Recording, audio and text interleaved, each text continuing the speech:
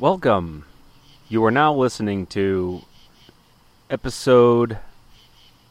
good question. What I'll do, I'll go to my website. It's askbryan, askbryan.com. I'll click the podcast tab. And here it says, the current episode is 62, William Lagakis, PhD.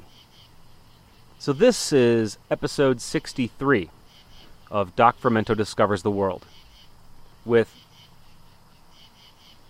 David Wolverine Smith. And what you're about to hear are the rantings of an intestinal transplant survivor. David has an amazing story. He's a true human Wolverine. This man has faced some incredible medical hurdles. Fantastic man with the will to live, like you've never seen. You know, if what happened to David had happened to me, you would not be hearing this podcast right now. I'd be worm food.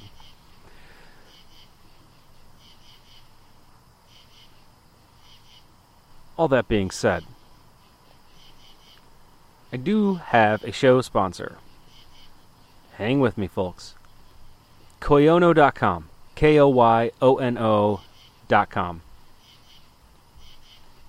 What's Koyono.com and why should I go there?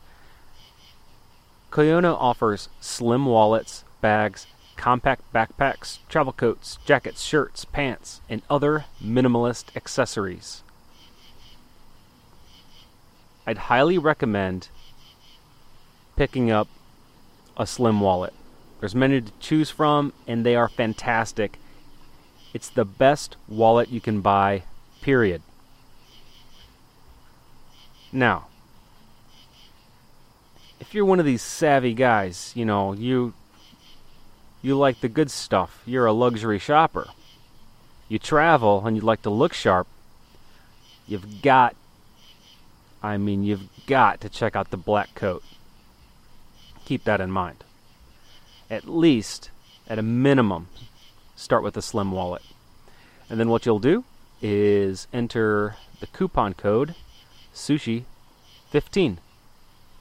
The word sushi and the numbers 15. Pretty simple. Let me know what you think once you get the product, but I already know what you'll think. Best damn wallet you've ever had.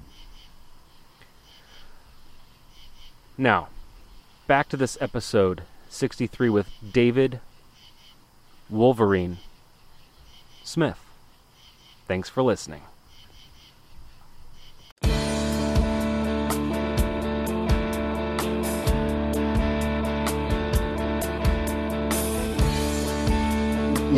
Yeah, David, you've self-glossed yourself Wolverine, or was this a name given to you?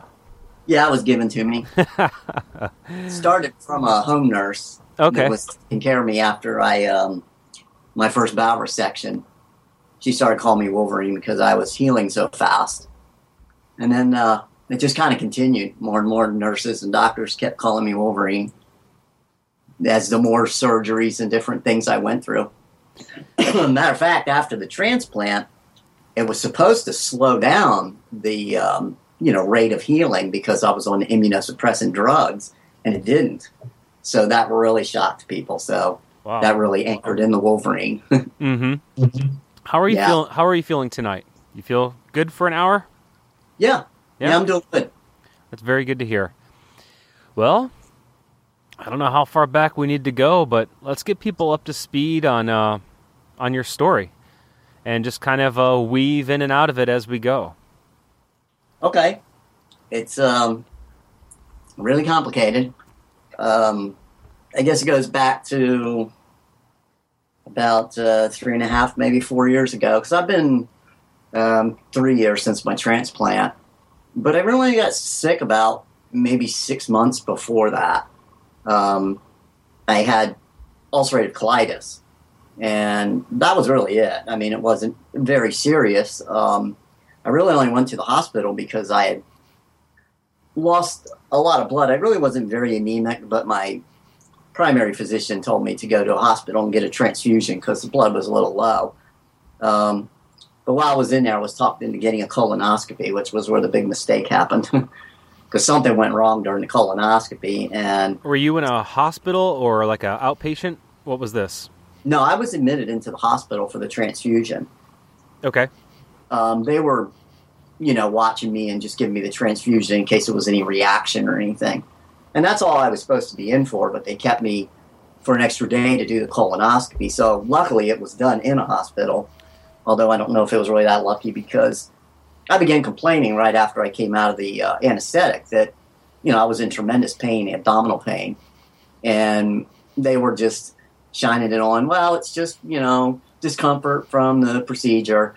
It was far more than that. I mean, it just kept getting worse and worse, and I just kept, complaining, and they just went on for 3 days. They just kept giving me painkillers and really doing nothing else, Yeah, typically when you complain of pain, they'll say, well, on a scale of 0 to 10, where's your pain? Did they do anything like that? Oh, yeah. And you told them you're like at 8 or 9 or something? Oh, no, I was off the charts, man. Off the charts, huh? Yeah, I was like 30. I mean, there was a point where I literally was asking someone to kill me. You'd think it's that bad. You'd think that they would maybe take another look. I was going to say a deeper look, but that's a little bit weird.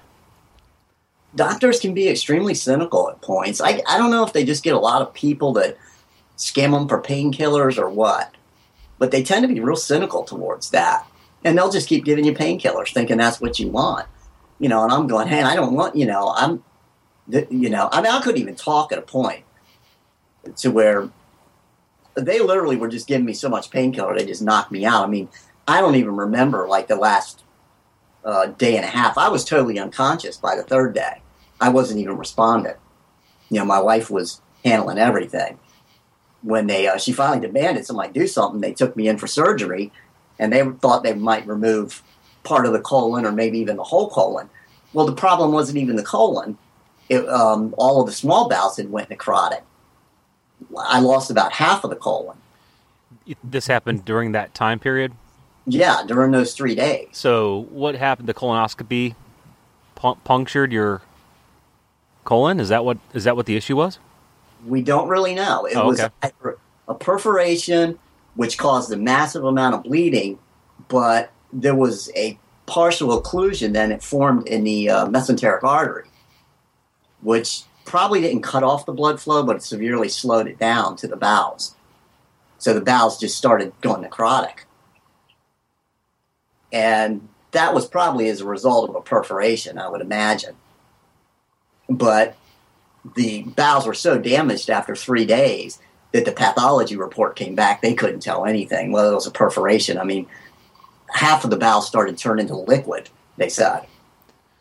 They were that far gone. When you're saying necrotic, are you talking about a bacterial thing? No, they died. They just died. Yeah, they just went dead, all the cells. When they opened me up, they first removed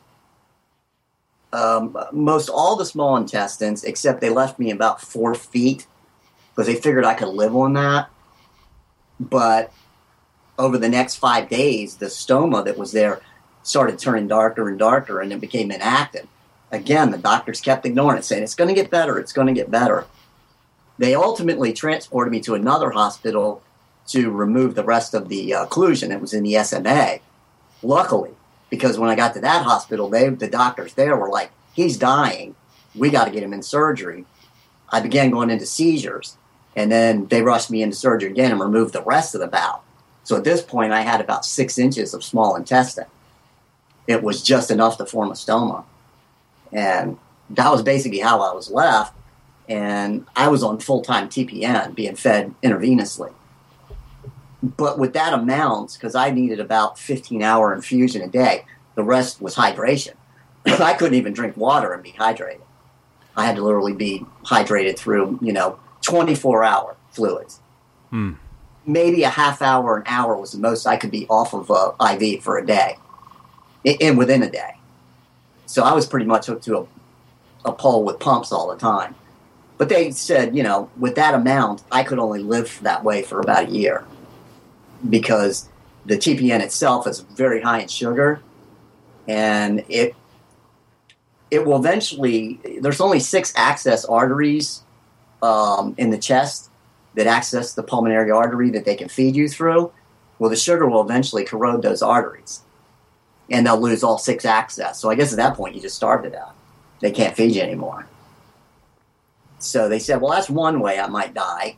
The second would be the lipids that they give you to give your fat content. Mm-hmm.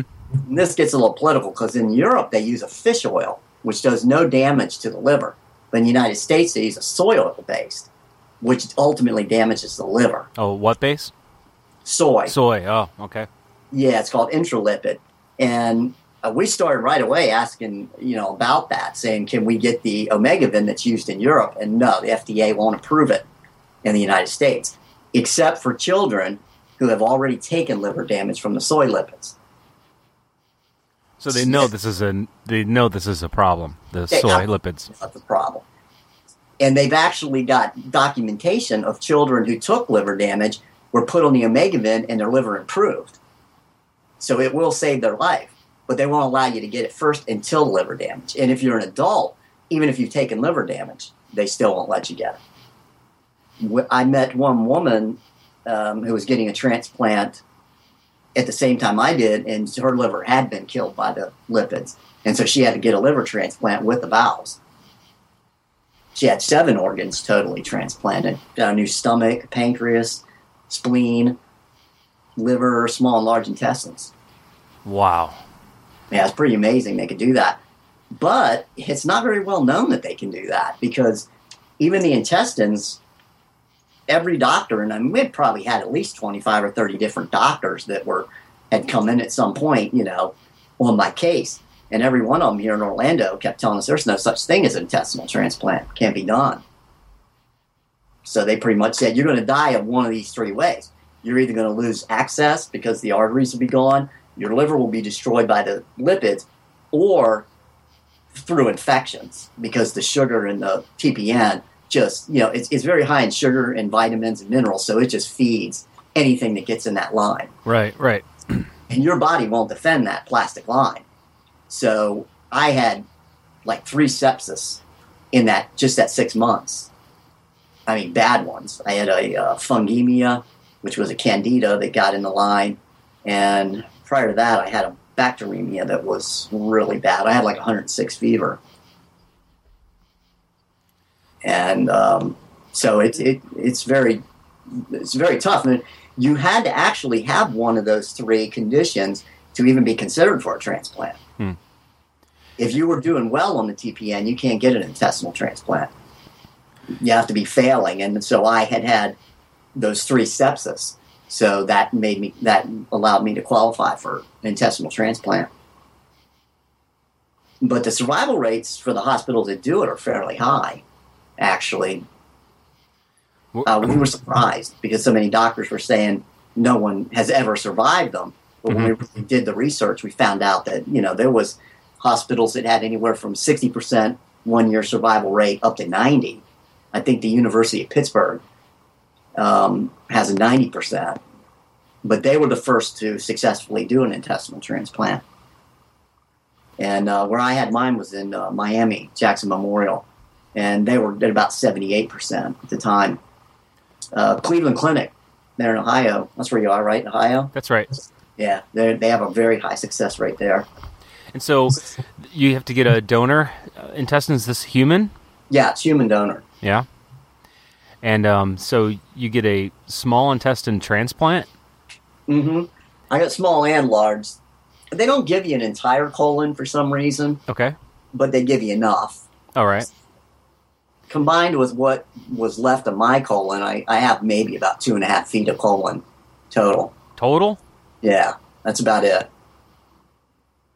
But it works. I mean, that's why I kind of discovered your site and stuff, because I ate a lot of fermented foods, because it's very important having such a short colon that I keep that, going. that I have a really good, bacteria field going all the time. So I'm always trying to eat whatever or drink. I ferment kefir and sauerkrauts and peppers and things, anything to keep that going, Oh, yeah? Wow.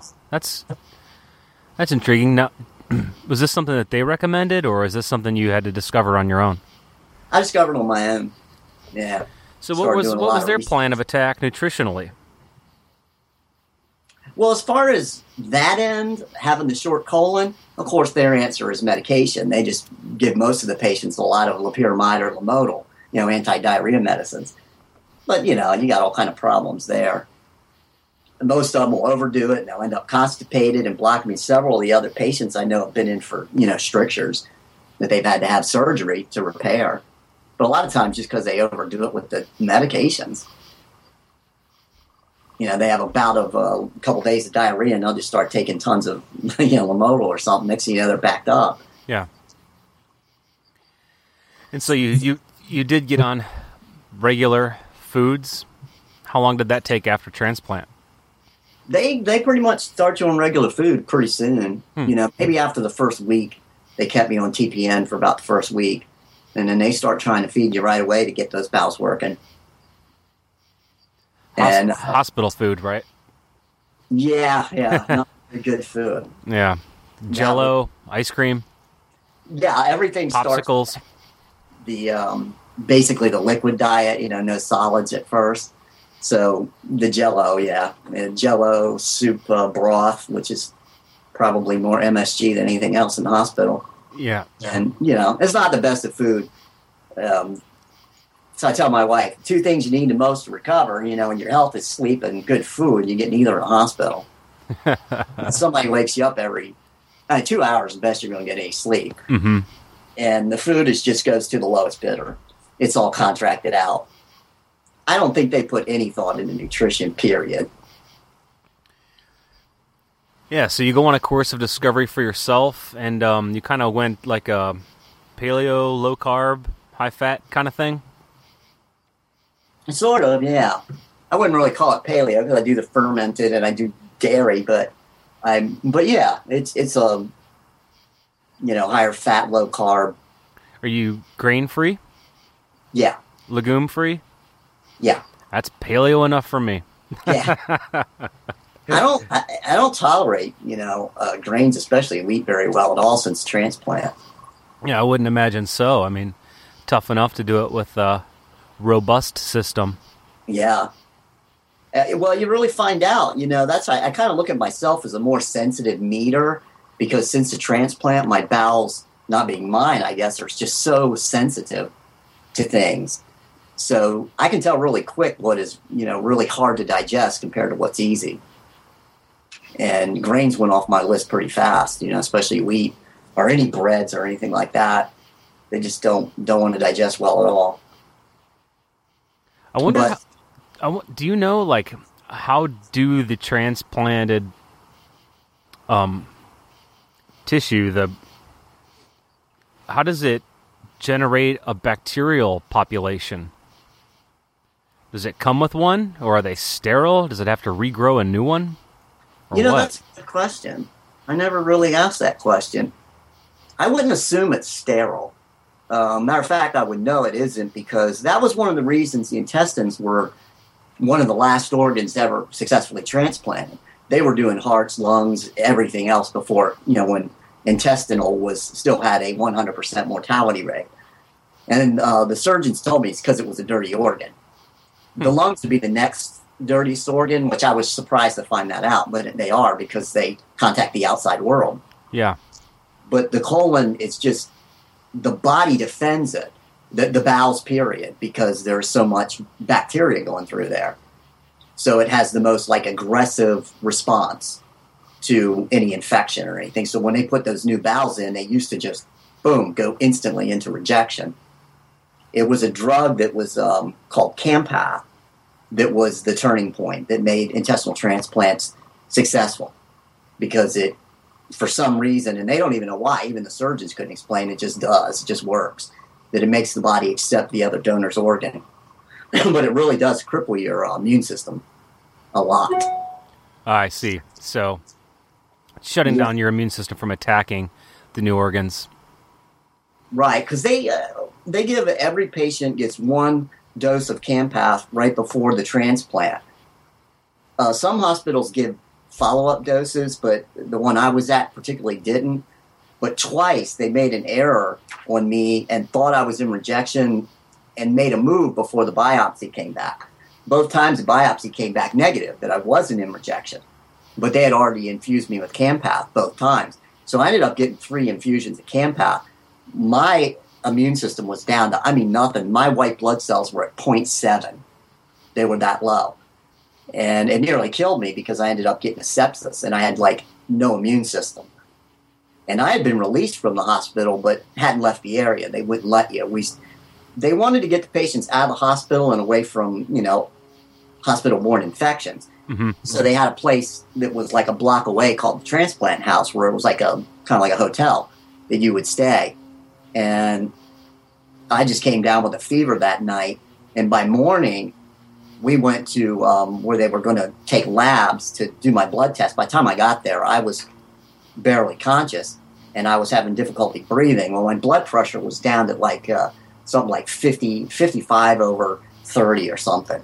And so they called for emergency rescue. And by the time the ambulance got me there, drove 1 block to the hospital, I got to the ER. My blood pressure was 35 over 28.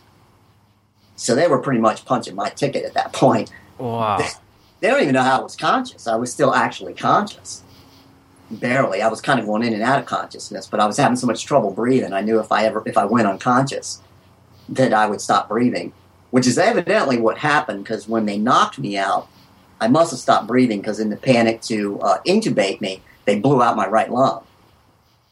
So here I am with a sepsis, and now I have a collapsed right lung, a pneumothorax, and I was in a coma for 2 weeks following that. Oh, my God. Yeah, I came out of the coma. I didn't know how I got there, where I was. The weirdest part was I came out of the coma, and I was in the radiology in a CT machine when I came out the first time. Oh, wow. And I'm hearing doctors talking about removing something from my my right side. They were talking about chest tubes. They had put in 2 chest tubes that didn't work. They had placed them wrong because they didn't. That's why they had me down in the CT, to try to get it placed right. I hear them talking about it. I'm waking up, and I've already probably been 4 or 5 days in a coma. And I'm thinking they're harvesting my organs, they thought I died. Oh, my God. And they're harvesting my organs.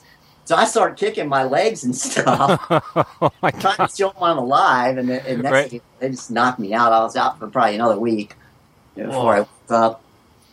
So I went through some crazy stuff. Scary. But where I learned a lot was that I lived about 6 months with no intestines, and I had a ostomy bag. And you really learn a lot when you see what comes out of there, because everything was coming directly from my stomach. I had my stomach, my duodenum, and maybe, like I said, about 6 to 8 inches of small bowel, jejunum. And because I would always hear people say, the propaganda that, we don't digest meat very well. That's bull.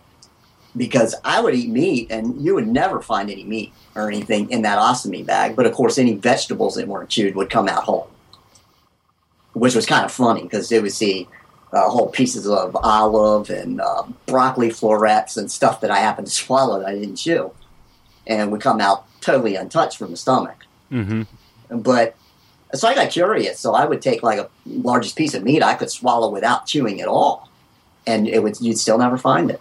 Huh. So we digest meat very well. I guess so. Yeah. Wow. So I wrote an article about that on my website, because I just wanted to kind of put some light on that myth that meat putrefies in the colon or something. You know, no way. Because I only had, like I said, 6 inches of a small bowel, and that meat was already gone in solution. You wouldn't even really see the fat. It would just, after a while, it would coagulate around the bag, because the bag was clear. Mm-hmm. And you would see fat kind of starting to solidify on the, around the bag. Yeah, if it got cold or whatever, yeah. Right, it would cool down. But as far as the liquid that I would dump out of it, the fat was all very well emulsed. And it wasn't even floating on top or separated, so the bile really, emulsifies it in there. So it was interesting to learn, that. Did you have a strong stomach before this experience, or did it gross you out at all, or what?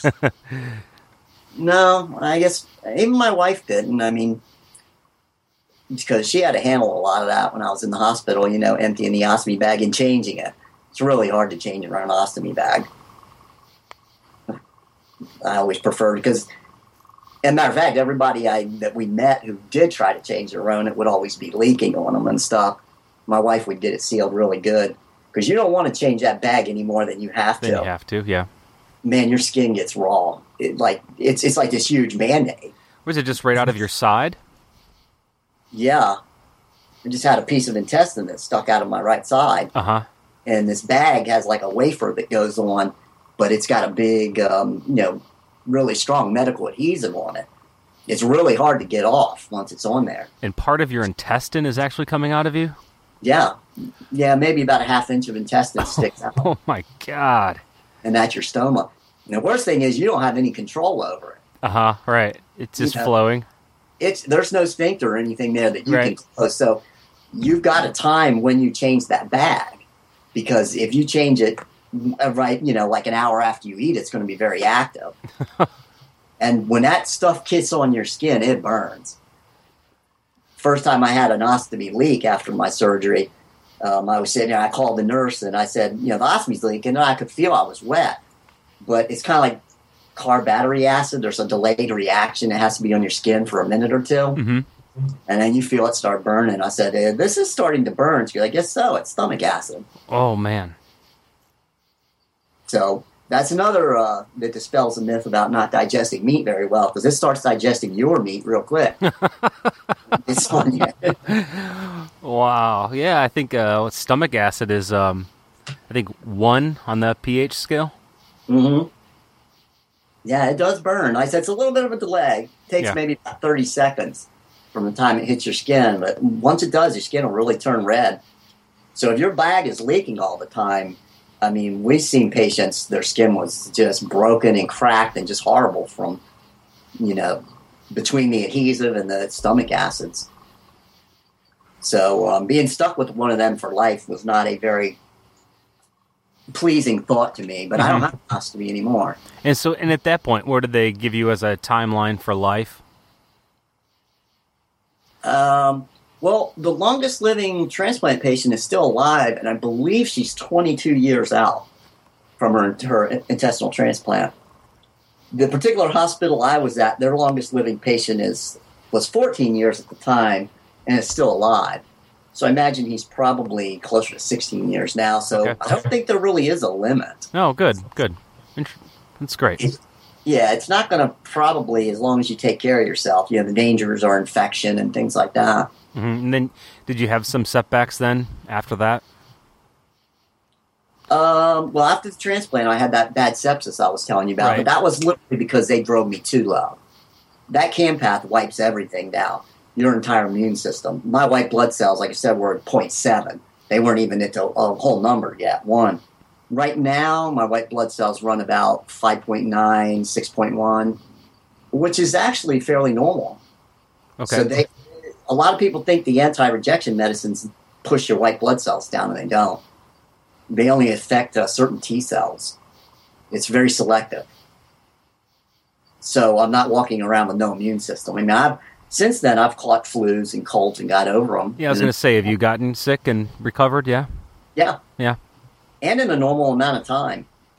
But then again, that might be kind of freaky to me and why they call me Wolverine, because some of the other transplant patients that I know have needed to go in the hospital and have antibiotic treatments for catching a flu. So I guess it's not the same for everybody. Right. But it's been a long road and really interesting. I learned a lot of things. Yeah, I guess so. You didn't have a medical background before this, right? Not really. I mean, I had some because I did a major in biochemistry when I was in college, way back in the 70s, or I guess 80s, early 80s. But that's not what my career has been. So, I really didn't. I mean, I really didn't even try to eat healthy or anything until I got sick. Mm-hmm. You know, and then after the when I thought I lost my intestines, I'm like, well, I'm going to try to survive. And then after the transplant, I want to find out how to survive this. You know, so I figured getting a good diet would be really important. And because I've met so many other transplant patients who were there at the time, I've seen some of the mistakes others have made, you know, and the problems it's caused them. Like I said, a lot of them that still eat a lot of, really, a lot of insoluble fiber, and so they tend to get a lot of strictures, a lot of backup, a lot of problems. Plus, I learned things when I was on the TPN that was, just jives with everything you know about sugar and the damage that it does to arteries. Mm-hmm. You hear it, and then other people say, well, that's a bunch of bull. But no, it isn't. The doctors even know it because they predicted it. They said, if you stay on this TPN, it will destroy your arteries. Wow. And they know it's from the sugar. There were a couple times when I had the infections, they had to remove the port because the port was infected. Well, they couldn't feed me during those times, and they would try to put in several peripherals and feed me what they call PPM, which was only partial parenteral nutrition. And even that would burn when it would go in my artery. And usually within an hour or two, the artery would infiltrate. So it would blow a hole through the artery within an hour or so, just from that sugar passing through.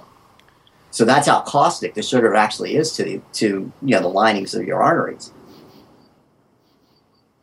So jacking your blood sugar up all the time really isn't a good idea. Mm-hmm. And so are you basically you try to maintain a sugar-free diet? Not sugar-free, but I keep it pretty low carb, fruits and stuff. But okay. For the most part, I try to keep it low carb. And I try to monitor my blood sugar because the Prograf that I take for anti-rejection is one of those drugs that can cause you to be diabetic. As a matter of fact, one of the other women, she had a transplant maybe 4 or 5 months after mine. She was just diagnosed just a couple weeks ago with diabetes because of the drug. Mm-hmm.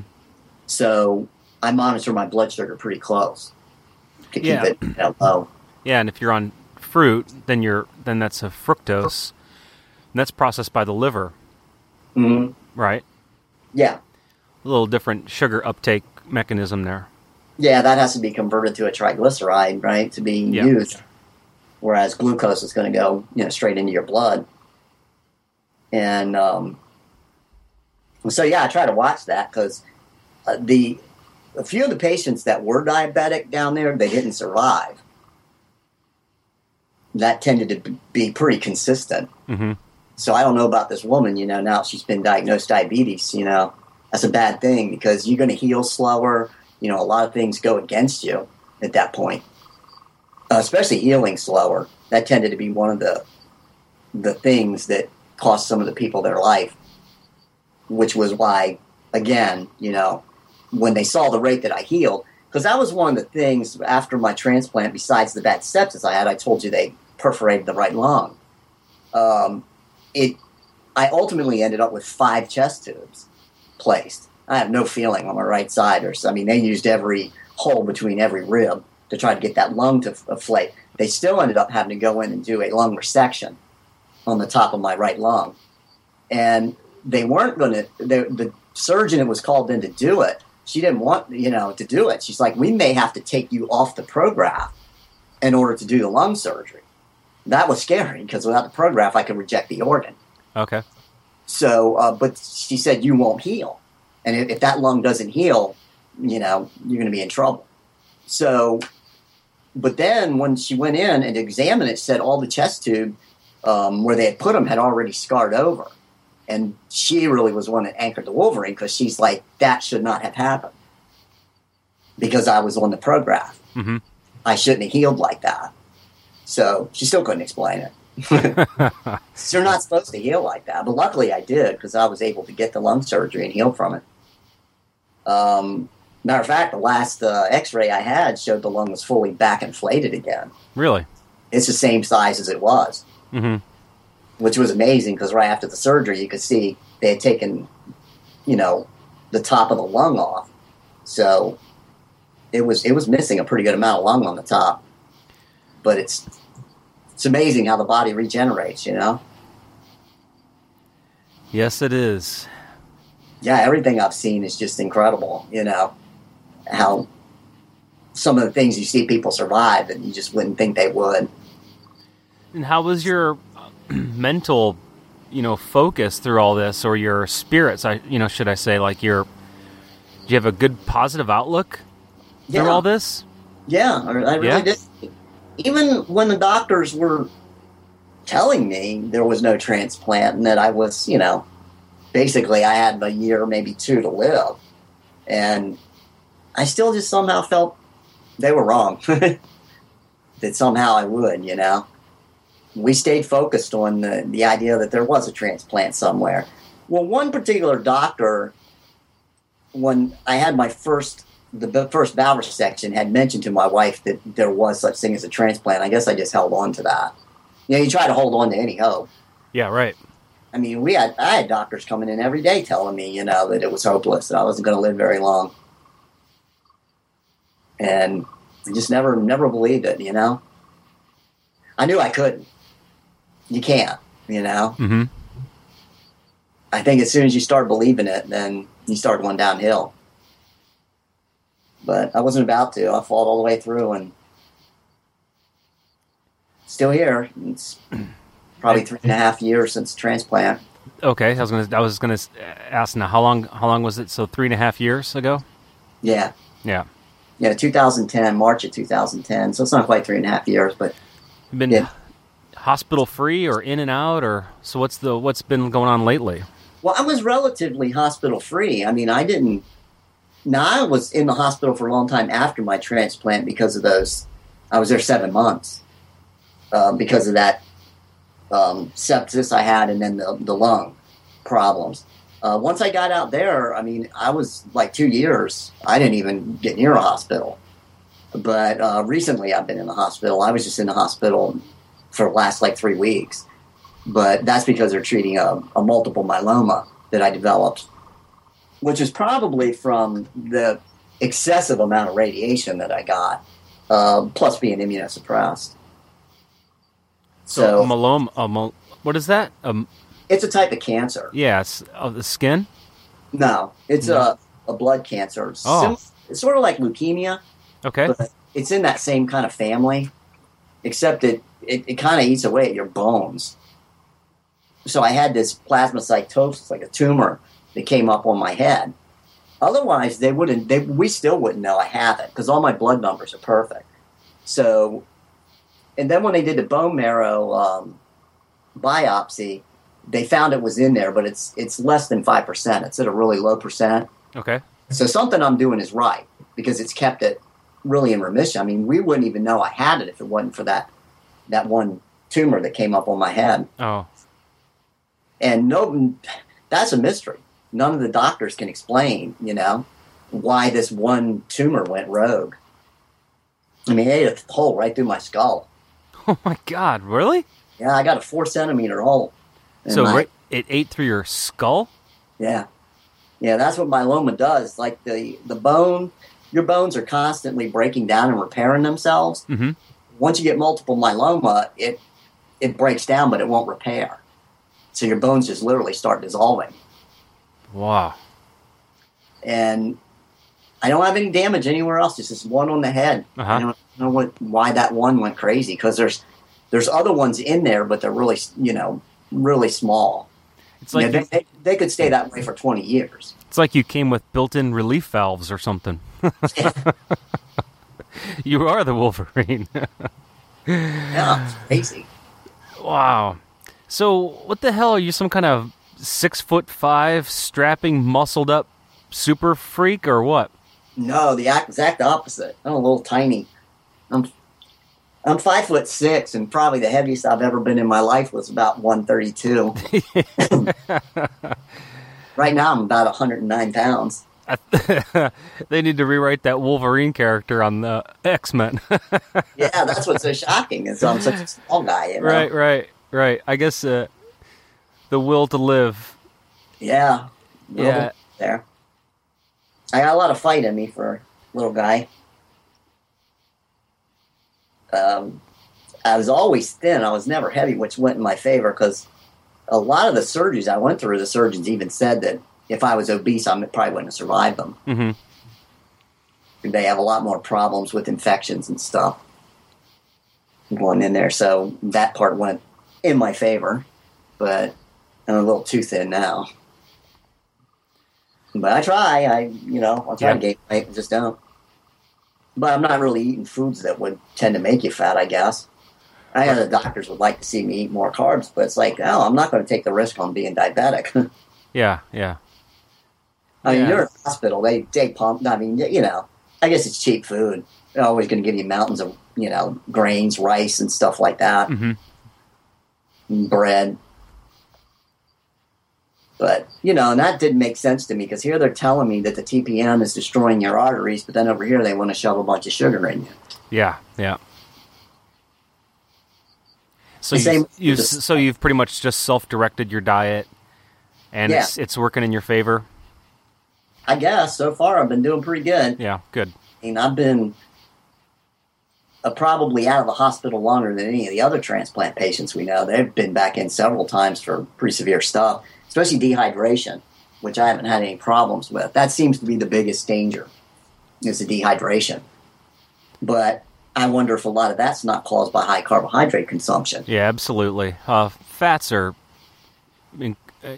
incredibly hydrating. So, well, here's an amazing little thing that we learned too. When I didn't have any intestines, because it really didn't matter at that point what I ate, because I wasn't absorbing anything, not even water. Mm-hmm. It goes straight through me. So, but if I drank a very sugary drink like a soda or Gatorade even, or fruit juice, if I would drink, let's say, 1 cup of Gatorade, I would output 2.5 to even 3 cups of fluid. And that was a mystery to us because we had to match. See, all this had to be monitored. Every bit of fluid that came out of me, every bit of fluid that went in me. And so the ostomy output, my urine, everything had to be measured so that we could replace what I was losing, because dehydration will kill you really fast. So it amazed us. Well, wait a minute. How could I be outputting more than I input? Right. A pharmacist explained it to us that when you put a lot of sugar into your stomach, the one who was compounding my TPM, he said your body will give up water from your tissues to dilute it. Now, in a healthy person, most of that water is going to be recovered in your colon. But because I didn't have a colon, then I lost all of it. The worst thing I could do was mix sugar and caffeine. I drank iced tea one night, and we thought for sure I was going to end up in the emergency room. I mean, my wife was giving me boluses of fluid to try to match the output. I output nearly 3 gallons of fluids that night. Wow. So, and you discovered this was from these, I'm guessing these are like glucose-based beverages, like you said, Gatorade and... Right. Typical... That's like what's in Pedialyte that you give kids when they're throwing up to keep them hydrated. Mm-hmm. And this is pulling your bioavailable liquids out of your body. Right. That is remarkable. I'd never heard of such a thing. To dilute it. I see. Wow. And I didn't know that, and that shocked us. And a pharmacist is the one who caught that? Yeah. No doctor ever explained it. We asked him. It was the pharmacist who compounded the TPN that told us exactly what the hydration mixture should be. I still drink to this day. I put a certain level of Himalayan sea salt into my water. Mm-hmm. Yeah, to balance the hydration correct. Just so it, even though I have a colon now, but because I have a short colon, but I have never had a dehydration problem. And every other patient we know, which is probably over a dozen, has been in the hospital at some point for dehydration. But, I mean, there's one girl, I saw her after transplant, she was, drinking a Red Bull. It's like, well, you're kind of asking for trouble there. Oh, man. Yeah. Caffeine, sugar. And whatever untold chemicals are in there, Yeah. And she's always had problems with dehydration.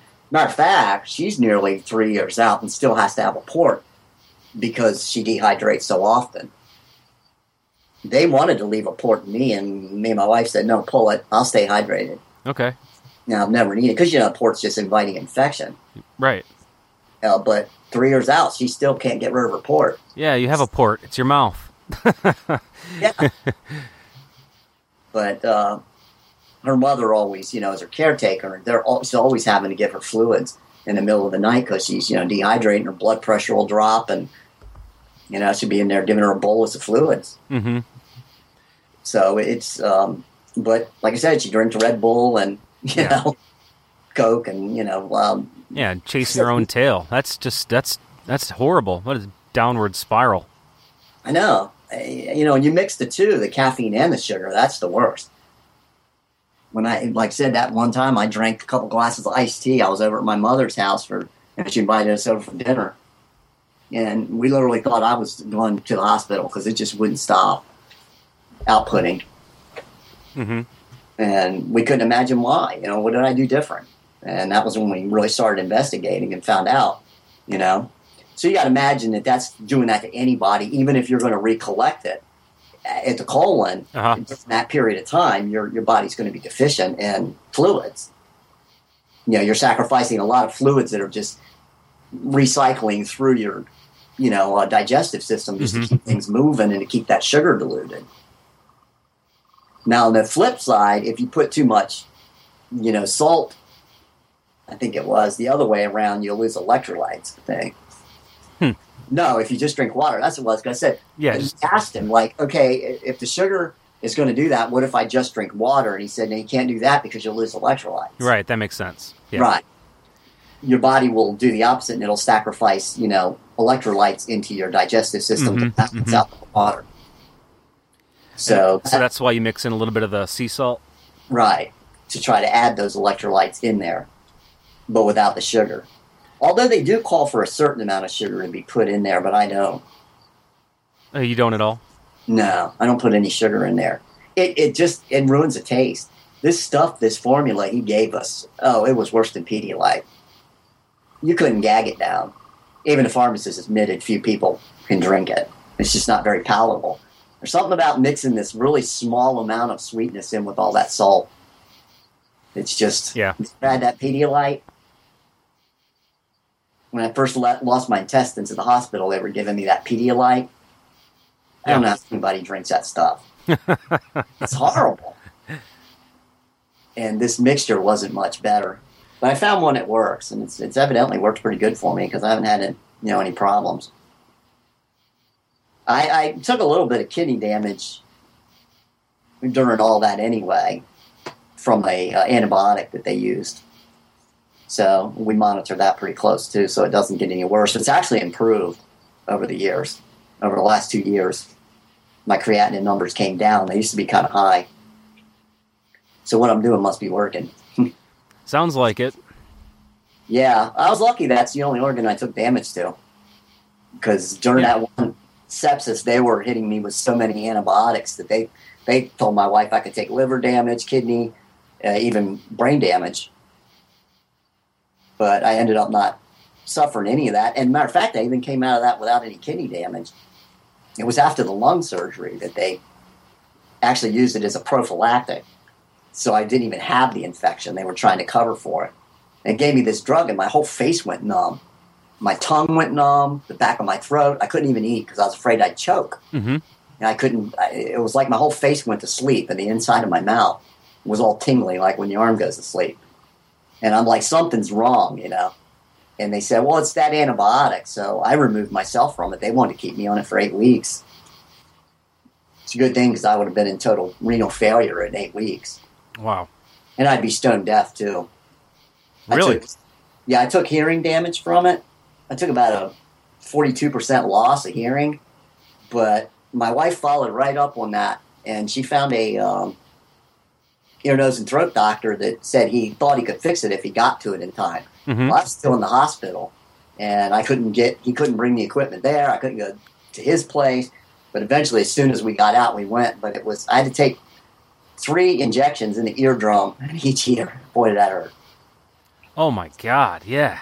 Yeah, they wouldn't do it all at one time. You could only do one ear at a time. Yeah. So in case you went deaf, you'd still have the other ear. So I would get one shot in one ear, and then 2 days later, I'd get a shot in the other, and that went on for 6 visits. And it was tough to get up to go for the next visit. Yeah, I bet. Stick that needle in your eardrum. Oh, man. And then the whole room would spin. It would throw like this vertigo. Yeah, right. Yeah.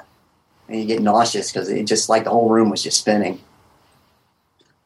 But it worked. My hearing is almost completely back, 100%. Really? Wow. Yeah. That's I got a amazing. little tinnitus. That's it. Right after the damage was done, I mean, you had to yell for me to hear you. Yeah. There's just ringing was so loud. I couldn't even sleep at night because the ringing was so loud. I had to have like white noise in the background. But like talking on the phone was almost impossible. I couldn't hear anyone. So I was really happy that I got my hearing back because, like you said, I do a lot of audio. I'm a musician. Yeah, I was going to say, so what happens to your career during all this? Yeah, I still do work when I can. I contract, because I've always been self-employed. So I, do contract art and music and stuff. So. What do you do? Well, I've done a lot of things over the years. Let's see, go back far enough. I used to work, many, many years ago. I played professionally, music in a band. And after that, I went into doing special effects in like film and television for about 15 years. And then I was just mostly doing a lot of work for theme parks. That's why I live here in Orlando. Okay. Disney was my biggest contract. But I still do stuff for Universal, Six Flags, Paramount Parks. So I would do a lot of sculpture work and so that's like digital audio stuff on the computer? Yeah. Yeah. So that's what I do a lot of now. Oh, okay. No, that was all physical. That wasn't digital. Oh, really? Yeah, that was physical sculptures. I would carve statues and stuff like that for the park. Ah. Stuff for photo ops and things, Oh, interesting. Okay. Yeah, kids pose with characters, from the movies. And chances are one of those characters is one I did. Oh, wow. So, and a lot of store displays they put up and window displays, animated windows. So I did a lot of different things. I still, during the years of crossover, I would still work in films once in a while on television, doing effects. But it was just I had to do less traveling and was more stable to just do the theme park stuff, so I did that. Yeah, since you were there, right? Yeah. But about 8 or 9 years ago, I started dabbling with the computer and doing modeling and 3D animation. So I was doing a lot of that. And I've kind of moved more into that because with all the health problems, I really can't work around all the chemicals and stuff. Mm-hmm. Yeah, which may have contributed to some of my health problems. And everything in those arts was all kind of polymers and polyesters and, I've been exposed to a lot of chemicals over the years. So, yeah, and I was working on some of my own original content that I was pitching at the time I got sick, as a matter of fact. I had an animated series that me and my brother were producing that we were pitching to Comedy Central at the time. Oh, really? Yeah. It's all on hold right now. Yeah. It has dropped, but because I got ill. So now that I'm back, I'm rebuilt my whole studio here at home. So I want to get back and redo all that. That's cool. Very cool. Do you have any clips or anything online? Yeah. Yeah? Yeah, at theamericanwayseries.com. Okay. Yeah, there's a short clip, it's about a 2-minute clip. Cool. Make sure you send me the link to it, and I'll put it in the show notes so people can check it out. Yeah. Also have a site, one of a short comedy. I made 2 of them, actually, which won a lot of film festivals. It's called The Animal Grappler. It's really funny. It was made about maybe 10 years ago now, but it was a satire of The Crocodile Hunter. Okay. But it's kind of a mixture of live action with CGI, like the animals are CGI. But the guy who's wrestling them and stuff, is real. Oh, wow. They're pretty funny. They're pretty funny. I mean... well, I got to check that out. I think I won about, 7 different film festivals with it. That's awesome. Wow. 2002, I think. Yeah? Yeah. I made 2 of them. But they were kind of designed just as shorts, not as a full-blown series. But they're still online. You can find them at the website. Okay. I think it's animalgrappler.com. So that's some of the stuff I worked in. All right. And so what about medical expenses and things like that?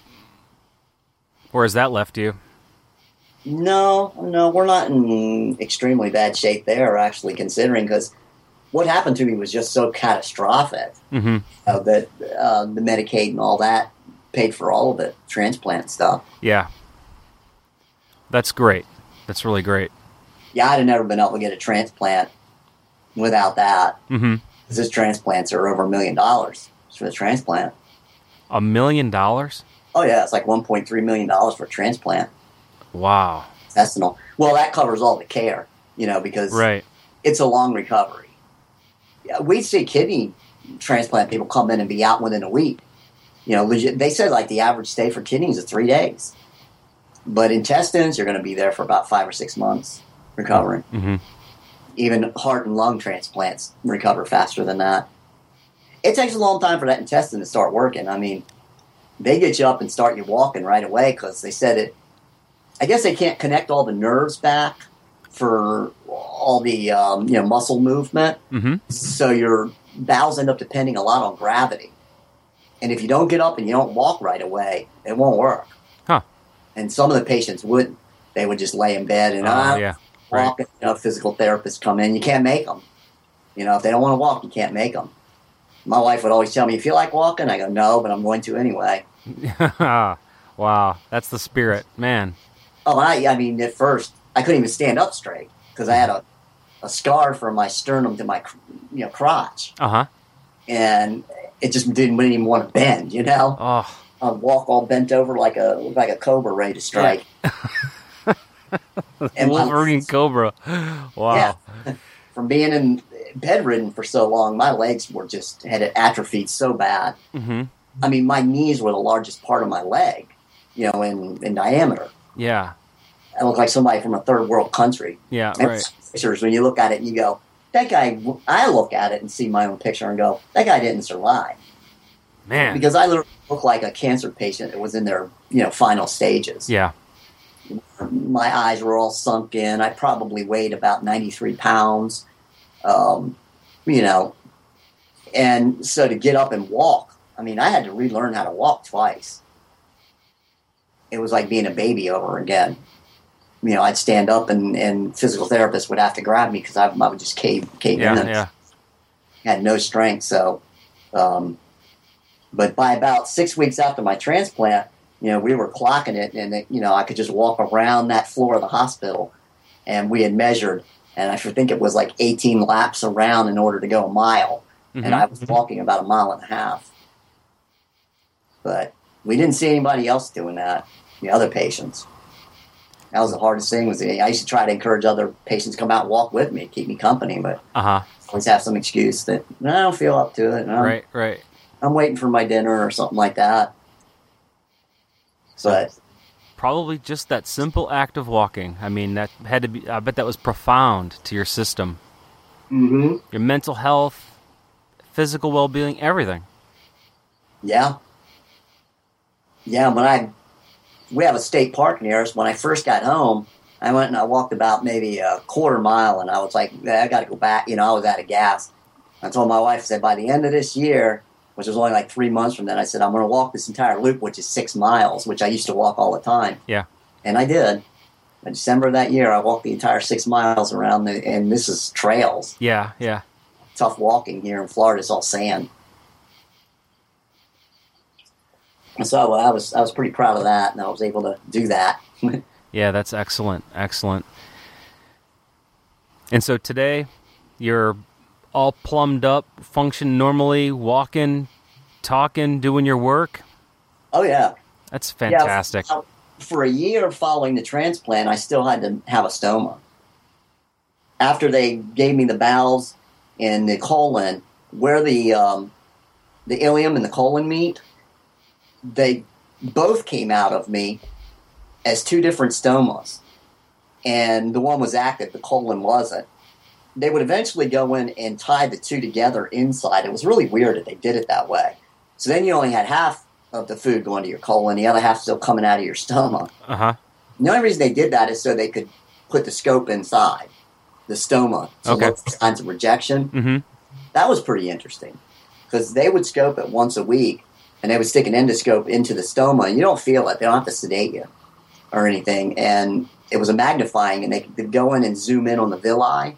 It's really interesting to see it on the screen. It looks like a sea anemone, you know? Yeah, yeah. It had all these long fingers. And they could tell if you were in rejection by that. Or they thought they could because they were wrong on me twice. So. Right. Then they would take and cut one of the villi out and send that for a biopsy. Wow. And that was how they were wrong twice because they said it looked like it was in rejection, but when the biopsy came, it wasn't. So the 2 cam paths I got were completely unnecessary. It almost cost me my life. Mm-hmm. A lot of mistakes. Well, you see a lot of how many errors go on in a hospital when you're in there for 14 months. Mm-hmm. Because I was total 14 months in the hospital. And, I mean, just some of the errors that are made are just because I guess they work those nurses too long. Like 12-hour shifts, you know? Yeah. I had a nurse, she was running late. She came in, and now I had a port, and that went into my pulmonary artery to within an inch of my heart. I mean, they pumped that TPN straight in your heart. Mm-hmm. And she had hooked it up, primed it, and accessed the port, and she was going to start it, and she realized she didn't put a filter in between. Well, the filter comes with about 2 foot of line. So she unhooks it, hooks the filter back in, puts it in, and goes to hit start on the pump. Luckily, my wife, who was just stayed at my side the entire 14 months. I mean, she slept in chairs and wherever she could in the room. She caught it and caught the nurse and stopped her. But she would have hit start, I would have had air embolism. And she would have sent 2 foot of air in that line because she didn't reprime it. Wow. So, I mean, in a hospital, you live every day like that. One mistake. Right. One mistake, yeah. You know? That's one hell of a wife you have. She is. Incredible. She had to go all the way to a U.S. senator to get me the transplant. In order to get approved for it, yeah. Yeah, because they were said that my benefits had run out, mm-hmm. and I didn't have any more hospital days. But the doctors were saying there's no way I would survive another 6 months. And they were saying I would have to wait 6 months to get the transplant. So my wife, she started making calls. Next thing you know, she had Senator Bill Nelson's office, and he signed a paper to say, no, approving for the transplant now. And I was shipped straight down there. Interesting thing was I went down, and after they ran all the tests, and they put me on the list, and now Miami is about 4.5 hours from Orlando. So we came back home, and I was only home for 6 days, and they called and said, we have an organ. Oh, wow. I mean, there's people waiting for kidneys for years sometimes. Yeah.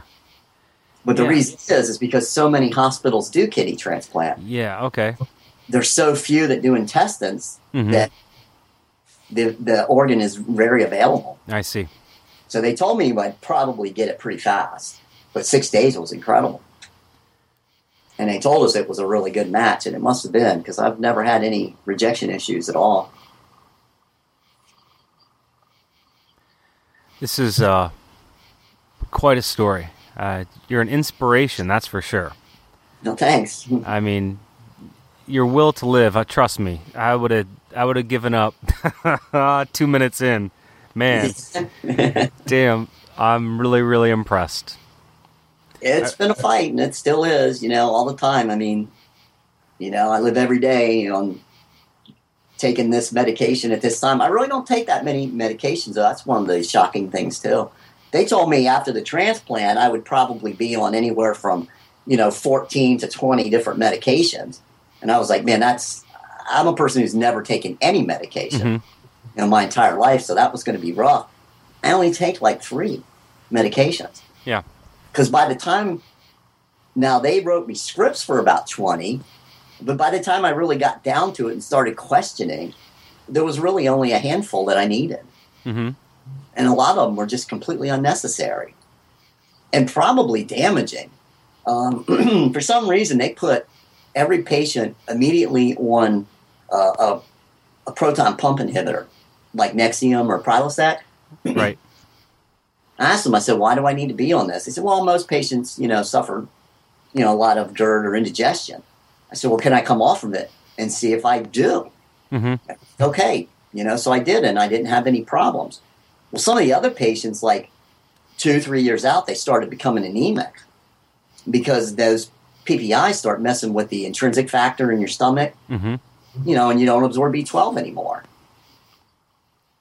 I even figured it out on one of the girls because she was talking to me on the phone. She was saying she was anemic, and they couldn't figure out why. They kept infusing her with iron, but it didn't help. The doctors.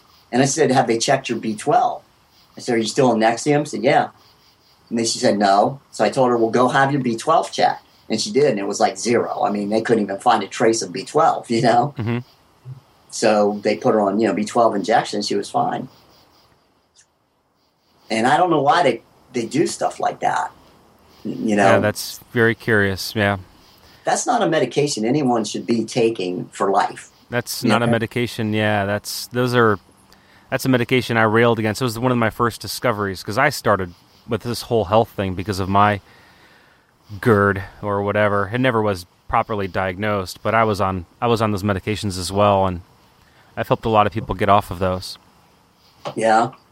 Did it affect your blood? Did you start? I never got any proper testing done, I just wasn't well all the way around, and that was the first medication that went away, and I did that with fermented foods. Well, that's typically what happens to people because everybody thinks that they get the GERD because their stomach has too much acid, and actually it's usually the reverse. It's because it's too low. Yep, typically. Yeah, it's a common, that's yep. And the food is staying in their stomach too long, and they end up with heartburn. So they start taking the PPIs, they lower the acidity of their stomach. Well, the intrinsic factor can't bind to the B12 if it's in a low acid environment. So next thing you know, they're anemic. Yeah, and then when you're on a high carb diet and those carbs are then digesting in your stomach, it causes intra-abdominal pressure. It also causes bacterial overgrowth in the stomach. That's the next thing that happens, right? Yeah, and so when you're feeding it carbs, which are just sugars, and then it's just you're screwed. I mean, it's a terrible, terrible medicine, especially in that situation. That's another reason I eat low carb because I had a candida infection from the TPN that nearly killed me, and people don't realize that candida just loves sugar. Absolutely, yeah. And you're not going to get rid of candida. It's in all of us. It's on every surface on the face of the earth. Yeah, yeah. So the only way to control it is by having enough good bacteria to keep it in check, Once you let it go out of control, start growing in your stomach and small intestines, and that happens when people take those PPIs. Yep. Those fungus starts growing in their stomach and their small bowels. And then, like you said, they start getting that back pressure. Yep. The approach most people are taking now that are aware is they're actually taking acid now, betaine HCl, right, and getting fantastic results. And if people aren't willing to do that, they're even just doing whole vinegars, healthy vinegars like Bragg's. These are vinegars with the mother in it, Mm-hmm. And getting pretty good results that way as well. Absolutely. And the funny thing is, a lot of things you got to flip it on its head, right? You got to right. And the doctors will still push the idea that there's hyperacidity. Yet you see a lot more GERD as people get older. Seniors suffer more of this reflux problem. Well, as we get older, our stomach acid lessens, not increases. Right. So it should be the reverse. We should see, if it was hyperacidity, we should see it more in young people, right? But we don't. You see that problem more so. Why does the doctors even still push that? Yeah. So if somebody complains of heartburn, oh, you have too much stomach acid. And this is often another course of thought I've entertained over the years, is that I do believe that we should probably alter our diets as we age. I think the diet should change to meet whatever our natural, our homeostasis is. If our stomach's decreasing in acid naturally, perhaps we should follow suit and perhaps decrease carbohydrates or sugars and other things. I mean, I don't know. These are just ideas I have. Right. Yeah, I agree. instead of, there's probably something to pumping up the acid a little bit just to keep it vibrant and working properly, but not as reliance, Mm-hmm. Our bodies have, like you said, man, they're amazing, powerful. So you gotta, as one of my favorite authors, Taleb, says, you can't out-statistic nature. Right. So occasionally, you've got to find a path towards it. It sounds like you're doing an incredible balancing act there. I really applaud you for it, for experimenting, thinking, questioning medicines, questioning the food, having your wife watch the nurses, all the motions, all the things. It's some diligent work. Yeah, my diet has just been a constant experiment since the transplant, I mean, even here we are, 3 years later, still figuring out things that, I can't eat this, Because we eat so many things in a day, it's not always really apparent which one gave you the problem. Right, right. know? Yep. So sometimes it can be tough to isolate it down and figure out which one did it, And sometimes I would drop the wrong food. And then find out later, no, I can eat that. It was this. Yeah. It's been a constant experiment, but also doing research, as much as I can. And, finding out that, hey, these things that I read line up with what I saw. It's kind of like the reading about low carb, and you got other people that will just totally poo-poo the low carb idea. Mm-hmm. But, when doctors are telling me that these sugars are eating my arteries away, it's a no-brainer. Right. And then it's like the soy. You've got a big debate out there that soy's this uber health food, mm-hmm. and you got other people saying soy's totally toxic poison. I tend to lean that direction because, this girl's liver inside of 6 months was destroyed by soy lipids. Yet, when they give them the Omegavin fish oil, it will correct their liver. Yeah. It'll fix the problem. So it's not that hard to figure out which one we should be eating. Right. And I don't know how the doctors can kind of talk out of both sides of their face. Like they don't hold two thoughts in their brain at one time. Because the doctor can tell you can't stay on this TPN, it's corroding your arteries. But then turn on the other side after you get the transplant and tell you eat a lot of carbs. Right. And jack your blood sugar up. Uh-huh. And they don't have a problem with that. Like when you're in the hospital, they'll feed you a lot of carbs and they have no problem with coming in and shooting you with insulin. Right. When your carbs... Like waking you up to give you a sleeping pill.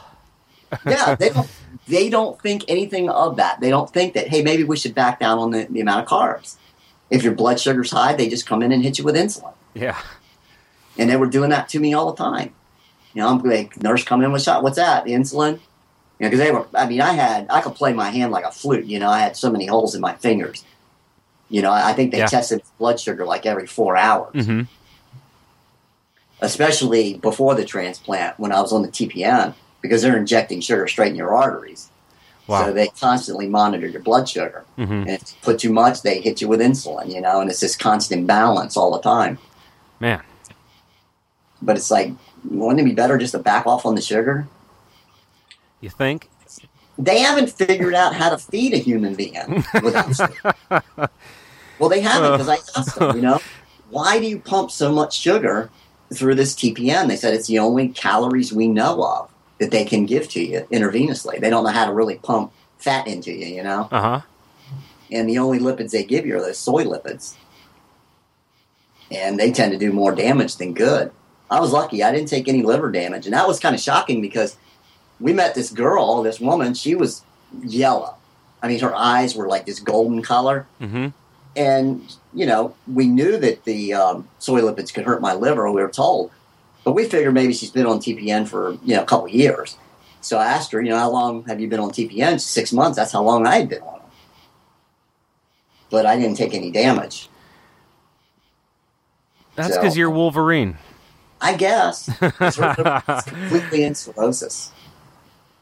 She had to get a liver transplant. And we were really fearing that, going, hey, I don't want a liver transplant too, That's why we were trying to fight to get the Omegavin. But the compounding pharmacist, he told me, he said, I'd lose my license. That's how strict it is. Okay. said if I gave that Megavin, I would lose my license. Wow. I don't get that. Right. I don't understand why the FDA is needing so much time to approve fish oil. Yeah. I think it has more to do with patents. Okay. I was going to say there's probably some, legal. Probably an American pharmaceutical company that has the patent on the intralipid to soy. Mm-hmm. Probably some European pharmaceutical company has a patent on the Omegavin, I would guess. There's got to be a political reason it's being kept. That would make sense in today's world. Yeah. Yeah, you learn a lot about that when you're in the hospital. Yeah, it sounds like you've gotten a complete medical education as well on your own. Oh, yeah. Yeah, the medical education was big time. Well, David, I'm gonna let you go for now. All right. And man, your story is fantastic. It's inspiring. A little bit of awareness out there for intestinal transplant. I mean, I had never even heard of such a thing. So yes, I mean, most people haven't, including doctors, which is one of the reasons I like to get the word out. Yeah, right. Had my wife not continued to investigate, we wouldn't be having this conversation. Yeah. If I would stayed on the TPN, I would probably be gone by now. Mm-hmm. So yeah, if you have any links to resources and the things she found or information for other people, I'd love to, either just link to you where all the information's there, or if you have some specific links you'd like to share, please send them my way, and I'll make sure to get it in the show notes. Yeah, no problem. Cool. And anything else you can think of, let's share the whole story, and I want to see some of your artwork as well. All right. Very cool, David. Thank you very much. All right, it was great talking to you, Brian. Yeah, I wish you great health. You too. All right, good night. Good night. Bye. Bye. A couple thoughts, things I think I missed. David's website is, I have trouble saying this, Roar. The word roar, I have trouble saying that. Roar of Wolverine. R-O-A-R of Wolverine. He hasn't blogged much this year. I think you should go there and give him a nudge. We need to hear more from him. And then also, if you could kindly support my show sponsor, Koyono, KOYONO.com. Pick yourself up a slim wallet and then a bunch of other stuff too. Use coupon code SUSHI15. That's for 15% off your purchase. That's a deep discount from them. They don't offer discounts like that. I thank Koyono, and I mostly thank you.